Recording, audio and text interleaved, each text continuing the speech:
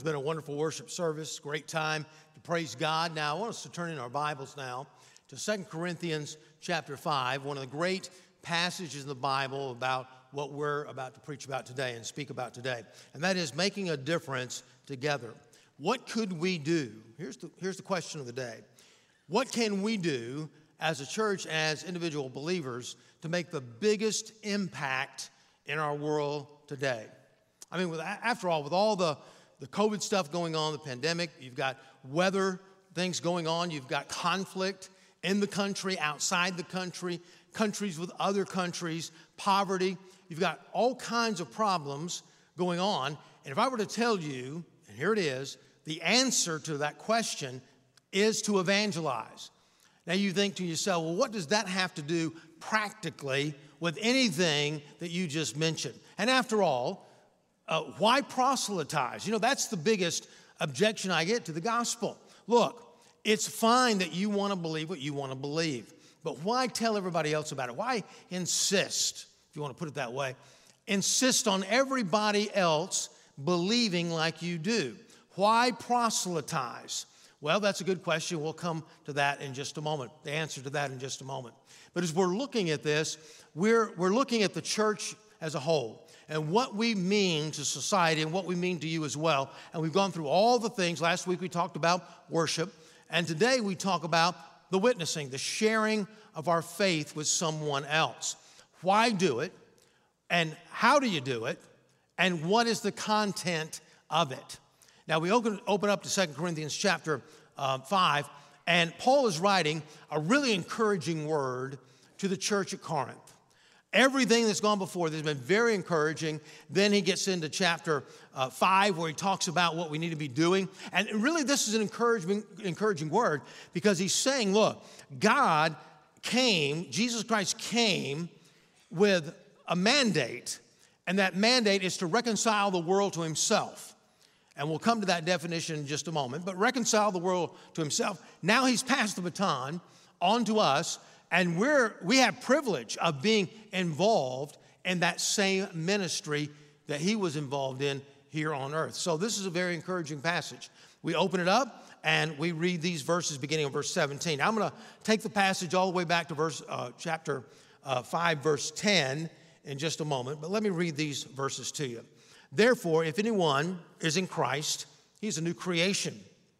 The old has passed away. Behold, the new has come.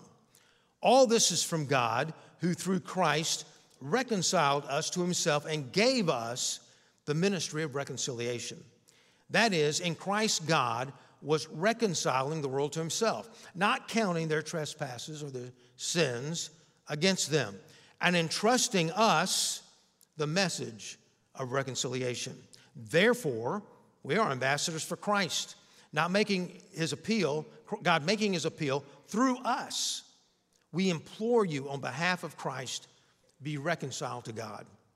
For our sake, he made him to be sin, who knew no sin, that we might become the righteousness of God in him. Now you look at this and you say, well, okay, that's all fine and good, but what practical difference does it really make to the individual that's living beside me, going to school, sitting in the next desk or the next table? What difference does it really make? Well, let me just share with you a couple of things. Now, you won't find these statistics today because they ask the questions in different ways. Today, they would ask a question about marriage, and they would say, okay, there's just as many maybe broken marriages in the church as outside the church. Well, maybe that's true. I just don't think it is, and because of the way they asked the question. But back in the day, before this century began, many years ago, in a land far away, no, in this land, and the question was asked to counselors and others, and it was found out that every time a couple was married, they stayed in church, they were active, involved in the church, they had personal devotions, and did what they could to follow the Bible. Divorce happened in every 1,102 marriages. Now, that's astonishing, but let's bring it a little bit more home a little bit. Suppose there were 6 guys coming at you in an alley, and I don't mean to stereotype, but say they were wearing, I don't know, leather jackets, chains, or whatever, what would you feel more confident about? Than they just came from a meeting of communism, they just came from a gang meeting, or they came from a Bible study, we'll say, on how to walk with Jesus? Well, you say, well, I don't know about that. What? No, really, you know the answer to that question. You would feel far safer, much better, if you knew that as they were carrying their Bibles, they just came from a Bible study. Why? Because innately we know that God makes a difference in people's lives. And so as we look at this and how the church really is responsible for this, let's look at three things. Number one, why, and then how, and then what. Now, what about the why? Why should we proselytize? Why should we go the extra mile when it's very uncomfortable for us and often fearful for us to share the gospel with someone else? Well, because it is the ultimate purpose of the church. Now, I'm not saying we don't have a lot of purposes. I'm not saying that you're not here to grow in Christ. In fact, this is a believer service. We disciple people in the small groups. We have more intense discipleship even on Wednesday night. But the ultimate purpose is to raise you up to be a strong witness for Jesus Christ. The Bible would say maybe a warrior for Jesus Christ. And to go out and not only be the coming attractions as people look at your life, but also to share the gospel with others. That's the ultimate purpose of the church. Let's look in verse 11. Paul said this, "Therefore, knowing the fear of the Lord, we persuade others." Now, this word persuade means to convince. And in the original Greek, it means to convince face to face. It means to get before someone and talk to them as one human being to another, face to face, to convince them, to persuade them. Paul says, look, I know that Jesus Christ died on the cross for my sins. He was raised again on the third day, and we must receive him in our heart. And I am persuaded to try to persuade others and convince them to follow Jesus Christ the way I follow him. And he gives two reasons. Now, this was his reasons. There are reasons for us as well, but it's not an exhaustive list. He says in verse 10, "For we must all appear before the judgment seat of Christ, so that each one may receive what is due for what he has done in the body, whether good or evil." Now, I don't want to get you confused here. In the book of Revelation, there is a great white throne judgment, and the only ones that are going to be judged there are those who have never received Jesus. This is not that judgment. This is the judgment called the judgment seat of Christ. A better name, another name for it is the Bema judgment. And it's one question that God's going to ask us. He's going to say, look, I've given you your time, your money, your family, the gospel message. I've given you all these things. Now, you're a steward of God. Now, what did you do with what I gave you to do with? And that's going to be the question. And so Paul says, look, I know I'm accountable to God. But then he says also, the love of God, verse 14, the love of God constrains me. He says, I also have this love for other people that they would want to know Jesus Christ, or they would come to know Jesus Christ the way I know him. The joy that I have, Paul says, in my life, the peace that I enjoy in my life, the relationships that I enjoy in my life. I want everyone to live that kind of life. And then when they face eternity, they'll have Jesus in their heart and go to heaven. That's what Paul's persuaded. He says, I'm accountable to God. I'm accountable to people in a way. I want other people to know Jesus as I know him. Now notice that this ministry that God has called us to is based upon what Jesus Christ did himself. He says in verse 18, all this is from God who through Christ reconciled us to himself. Now this word reconciliation or reconcile means to join together again. It's to make peace between two parties. If you and I were to study all the way back to the original design of God and the book of Genesis, we would find that God made man in order to fellowship with him, made man sinless. But when Adam and Eve, sinned against God, what happened? There was a separation, and a separation between God and mankind. That's the reason we have trouble having joy and peace in our life, and also really just feeling his presence in our life. And so Jesus came along to reconcile. He took the hand of mankind and the hand of God and joined them together as he died on the cross for our sins. Now, that same ministry that he had, it says here in the scriptures that he's given it to us. And so we look at the why then. Why should we do this as God has given us this ministry? First of all, let me say that basically conversion is unavoidable.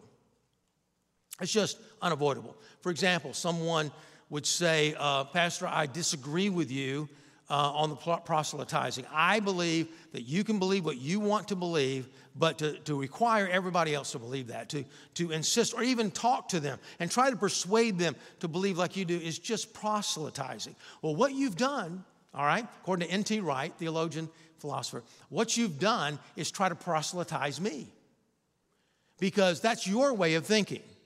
See, your way of thinking is that I should not tell anyone about Jesus. I should keep it to myself because not to do so and spreading that, I'm trying to convince somebody else. So I don't think like you think, that I ought to be quiet about it.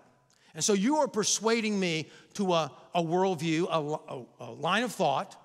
And so N.T. Wright would say, for you to do that and not realize what you're doing, he says is hypocritical. Because there's no way that if you're going to voice an opinion, with any concern whatsoever about what the other person is believing, and you want them to believe a little bit more like you because it's going to do them some good or it's just irritating you or whatever, you are proselytizing. And so conversion to a way of thought is kind of unavoidable. But then also, it's necessary. Lost people are a loss to God. When Adam and Eve sinned against God, that was a loss in the heart of God. The Bible says that we were once enemies of God, Romans 5:10. For if while we were enemies, we were reconciled to God by the death of his Son. It says we were once enemies to God. What happened to us? The Bible says Adam sinned against God, and by one man sin entered into the world, Adam, and because of that, we're all born from him, and so all have sinned. You and I have a sin nature. Now, we're not responsible for Adam's sin, just our own, but we have a sin nature. It's very natural for us to be selfish, for not putting other people first. Very natural for us to feel prideful in something, and that might demonstrate itself in arrogance or insecurity. But nevertheless, it's natural for us to do these things because of what we've gone through. Jesus, when he came here to die on the cross for your sins. But before he could do that, he had to convince at least the Jewish audience that they were lost. You see, the Jewish mindset was, hey, we're from Abraham. We're okay. Abraham's going to take care of me. Moses is going to take care of me. The fact that I'm responsible for the Old Testament scriptures, that's going to take care of me. Jesus said, no, you need a Savior. He said this, I tell you, it's in the Sermon on the Mount, unless your righteousness exceeds that of the scribes and Pharisees who thought they were pretty much perfect, you will never enter the kingdom of heaven. That's pretty emphatic, and that came from the words of Jesus himself. For some of you that think that I just quoted Paul or Peter, no, I quoted Jesus. Of course, all of the Word of God, but I quoted Jesus. That's what he said. The Bible says the wages of sin is death, but the gift of God is eternal life through Jesus Christ our Lord. So we became separated from God, and then God says, look, there's no way, I don't care how good you are, how perfect, maybe you're so close to being perfect, there's nothing you can do to make up for that sin, nothing you can do to save yourself. We're helpless in that. He said in the book of Ephesians, for by grace you've been saved through faith, grace, God's undeserved favor. It's not of yourselves. It is a gift of God, not a result of works, that no one may boast. So what's our dilemma is, the Bible says we're sinners. We're separated from God. God's on one side on this mountain, you might say, and we're over here on another mountain. And there's a great chasm that separates us. Who's going to be the mediator? Who's going to be the reconciler? The Bible says, Jesus said of himself, I am the way, I am the truth, I am the life. No one comes to the Father except by me. He says, I'm the road. There was no road to heaven. That we were helpless in saving ourselves. And you say, now wait a minute, there's got to be more than one way to heaven. What irritates us, because I used to be in that boat, and what irritated me, and what irritated my friends, and what irritates people that I share Christ with, it's not that there's not many ways to heaven, but there's not one more way. My way. My directive. But you see, the essence of salvation is really to surrender the right to say, I am saving my own self. It is the act of saying, I'm humbling myself before God. God, I can't do anything. I can't save myself. I'm humbling myself at the foot of the cross, knowing the blood of Jesus has cleansed me from sin, and I'm surrendering to your way. How in the world do you think that we're going to surrender to God and as He directs our life every single day of our life when some of the things seem kind of oblivious? I mean rather they seem to be rather questionable. You don't know where to go. You don't know what to do. How can we expect to do that and trust Him when we can't even trust Him to come up with a way to save us? The way. There are no doors. God made a door, and because of that, He took on the hand of God, the Father, and the hand of mankind and reconciled them together. And He's saying, because of that, I'm passing the baton to you, and I'm saying to you that you now have that ministry. It's necessary, but also it works. It works every time. Paul said it this way, for I am not ashamed of the gospel, for it is the power of God for salvation to everyone who believes, to the Jew first and also to the Greek. What was he saying?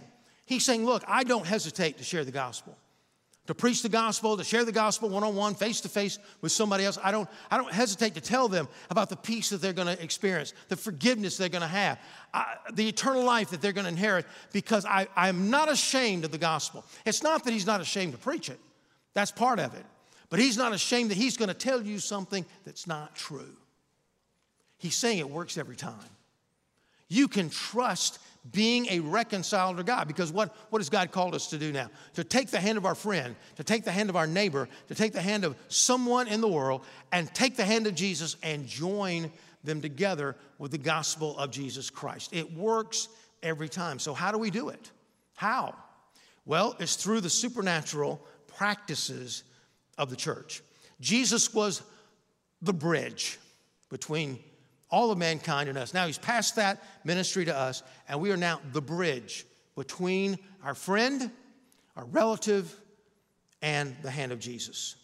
And so the Bible says in verse 20, He says verse 19, He's entrusting us with the message. In other words, hey, I can trust, God's trusting me, I can trust Him that the message is true. Therefore, we are ambassadors for Christ, God making His appeal through us. Now, He could have done this through angels. He could have just called, right now, he'd call angels out of heaven, and I don't know, with their wings and their harps. I don't know what they have exactly in heaven. And everybody, whoa, that's an angel. Wonder what that angel has to say. And the angel tells us the gospel. But God has chosen not to do it through angels, but to do it through you.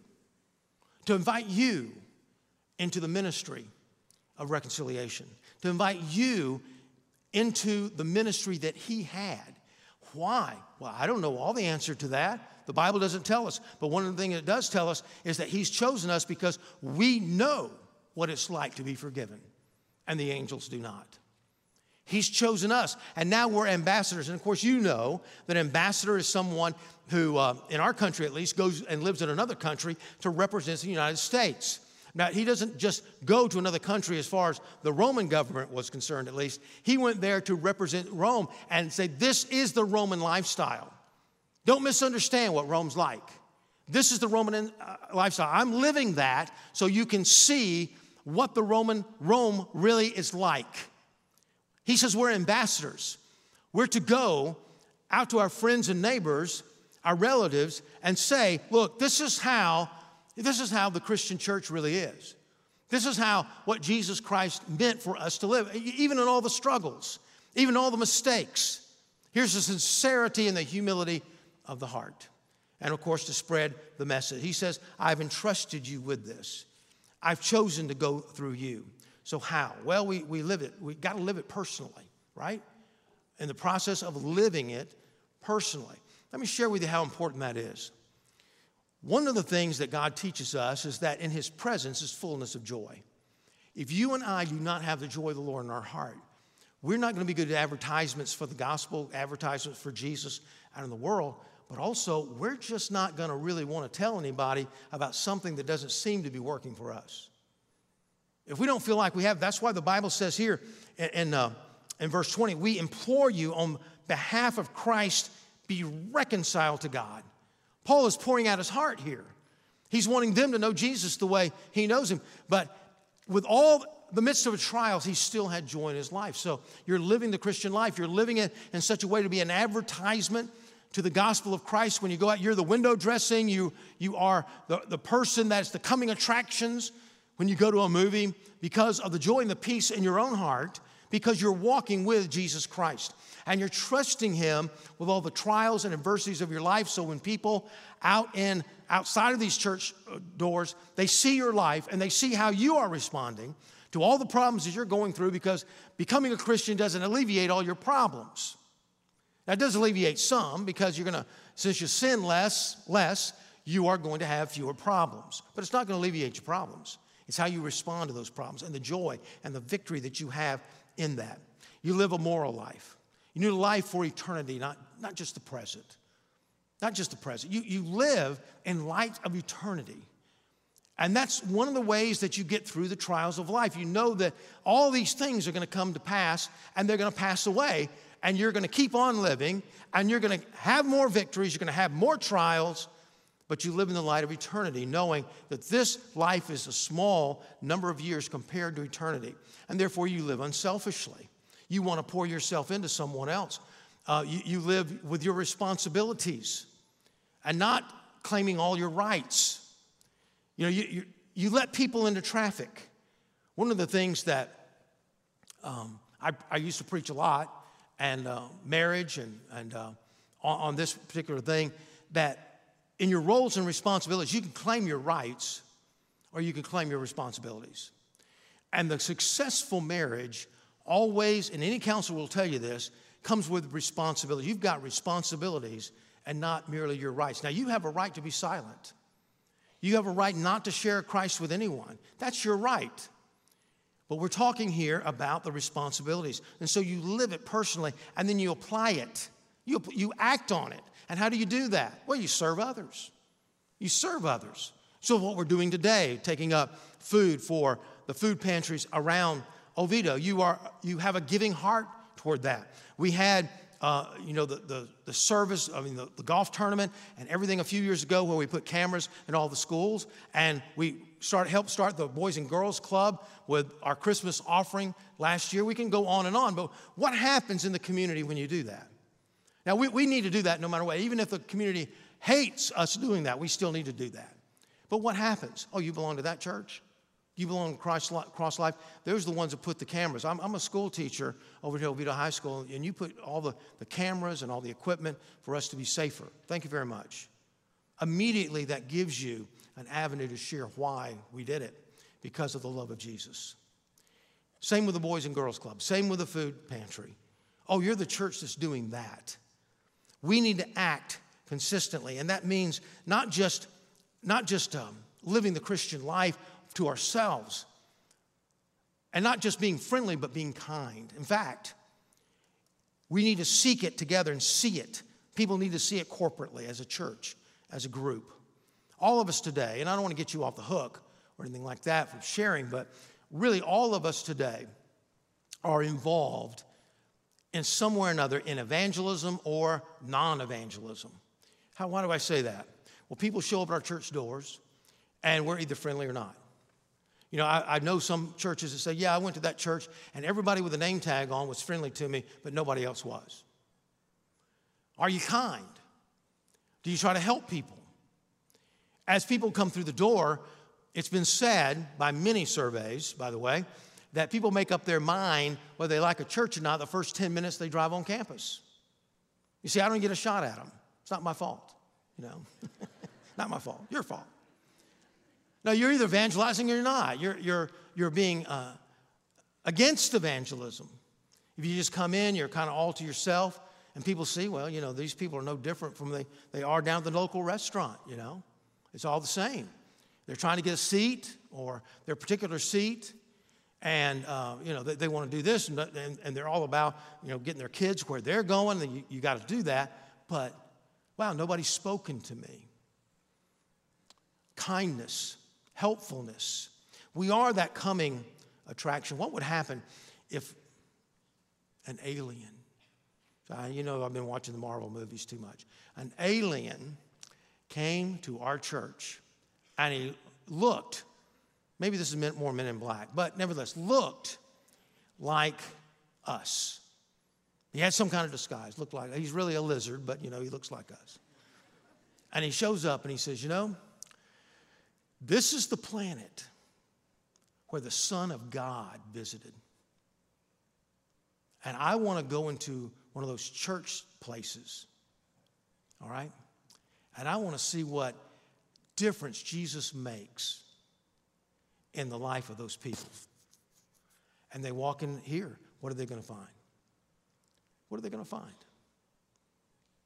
You see, all of us are involved in evangelism or not evangelizing, anti-evangelism, you might say. We're talking about the greeters. We're talking about the ushers. We're talking about the music. We're talking about what they do with their heart during the music. And you notice they sing with their heart, and the preaching as well. And everything that even goes on after church, as they walk off, that alien walks off, and he gets back into his spaceship. What's he going to tell the other lizards? About the difference Jesus Christ makes. So why should we do it? Well, then what should we do? Well, the what is, we're empowered with the proclamation of the church. It says in verse 11, we persuade. That, again, means face to face with the message of the gospel, that we are sinners separated from God, that Jesus Christ died on the cross for those sins. He raised again on the third day to conquer death, to conquer sin for us, to give us life.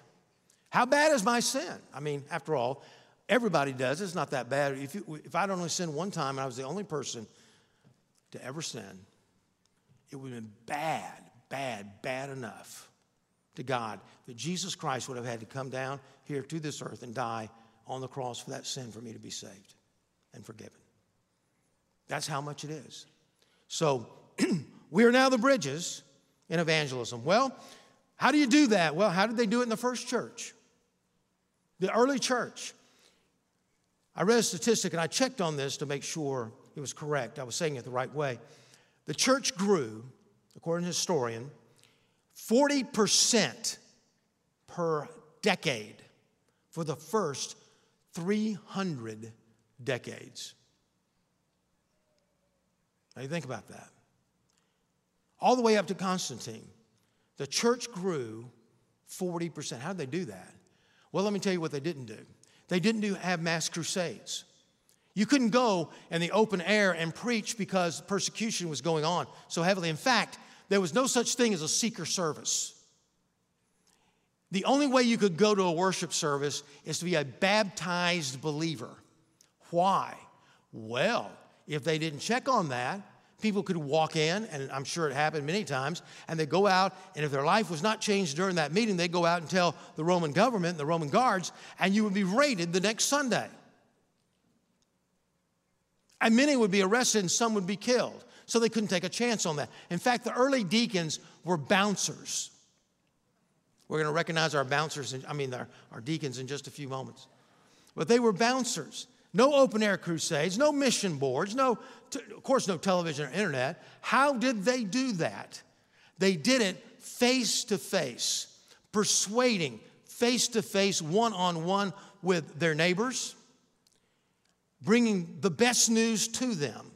In fact, we're going to start a series next week about this, and we're going to be talking about the best news, and we're going to teach you in small groups at least. The track's a little bit smaller than this, but this is bigger to give you a little bit more visual.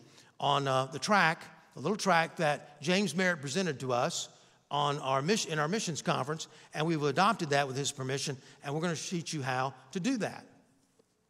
Now, the first service gave that a round of applause.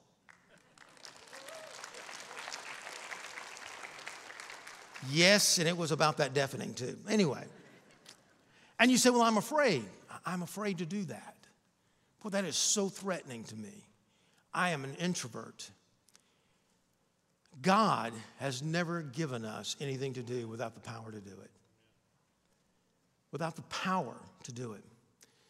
I remember hearing a story about a lady who was afraid of the water, deathly afraid. And this couple had a swimming pool in the backyard. And I know this has happened, maybe to you, and I pray that it hasn't. But their 2-year-old fell into the pool while the man of the house, the husband, the father, was at work. He was called. He rushed home. He found his wife sitting in the living room, soaking wet from head to toe, and the baby was saved. And he was bewildered. He said, "How did you do it? You were so afraid of water." And she said, "My love for my baby was greater than my fear of the water." The love of God constrains, it controls us, it motivates us. The Bible says, if you receive power, when the Holy Spirit has come upon you, you will be my witnesses. You will receive power. My Holy Spirit will come upon you and you'll receive power to be my witnesses. Oswald Chambers said, we choose to deliberately obey God. He will tax the remotest star and the last grain of sand to assist us with all his almighty power. Now, what about us today? What about us? You have a tremendous capability. There's not a person here, really, that doesn't have that capability. I'm amazed at the sharpness, the intelligence of the people in our church. I'm just humbled to be able to pastor you. So many smart people. We can do this, and we are going to be sharing with you. And we're going to have newspapers. Next week, we're going to have newspapers with testimonies in it. People have gotten saved here, and people that have witnessed to people. We've got this to teach you during the small group hours. I'll be preaching on the different barriers that we have sometimes during the sharing the best news next week. But what about you? What about you? I believe that you can do this and make the biggest difference in eternity. Now, if you're here today and you've never received Christ into your heart, maybe you're sitting back and thinking to yourself, well, I'm kind of a target or whatever. No, it's not that. It's just that we love you. We love you, and something about Jesus Christ has changed our life. And we want you to experience that same thing. And if you haven't, now's the time to do that. Don't wait till next week. Eternity is too long to be wrong. Eternity could be opened up for you right now in heaven, and not going there today, but certainly eternal life could begin today for you, and forgiveness of all your sins and what you need in your life in that relationship with God. It could start today, right now. And you can do so by praying with me, with heads bowed and eyes closed. If that's the prayer of your heart, if you're just saying, God, I'm tired of doing this alone. I'm tired of seeking to be good when I can't be good enough. Lord, I'm just tired, and I want the free gift of eternal life. I'm just humbling myself before you. Pray this. God, I'm humbling myself before you. I'm asking you to forgive me of my sin, because there's nothing I can do to save myself. I open my heart to you. I bear it to you. And I ask you to come in. For the Bible says, whosoever, that's me, shall call upon the name of the Lord shall be saved. I'm calling on you, God. Would you save me now? In Jesus' name, amen. Thanks for listening. You can find more sermons and other information at crosslifechurch.com.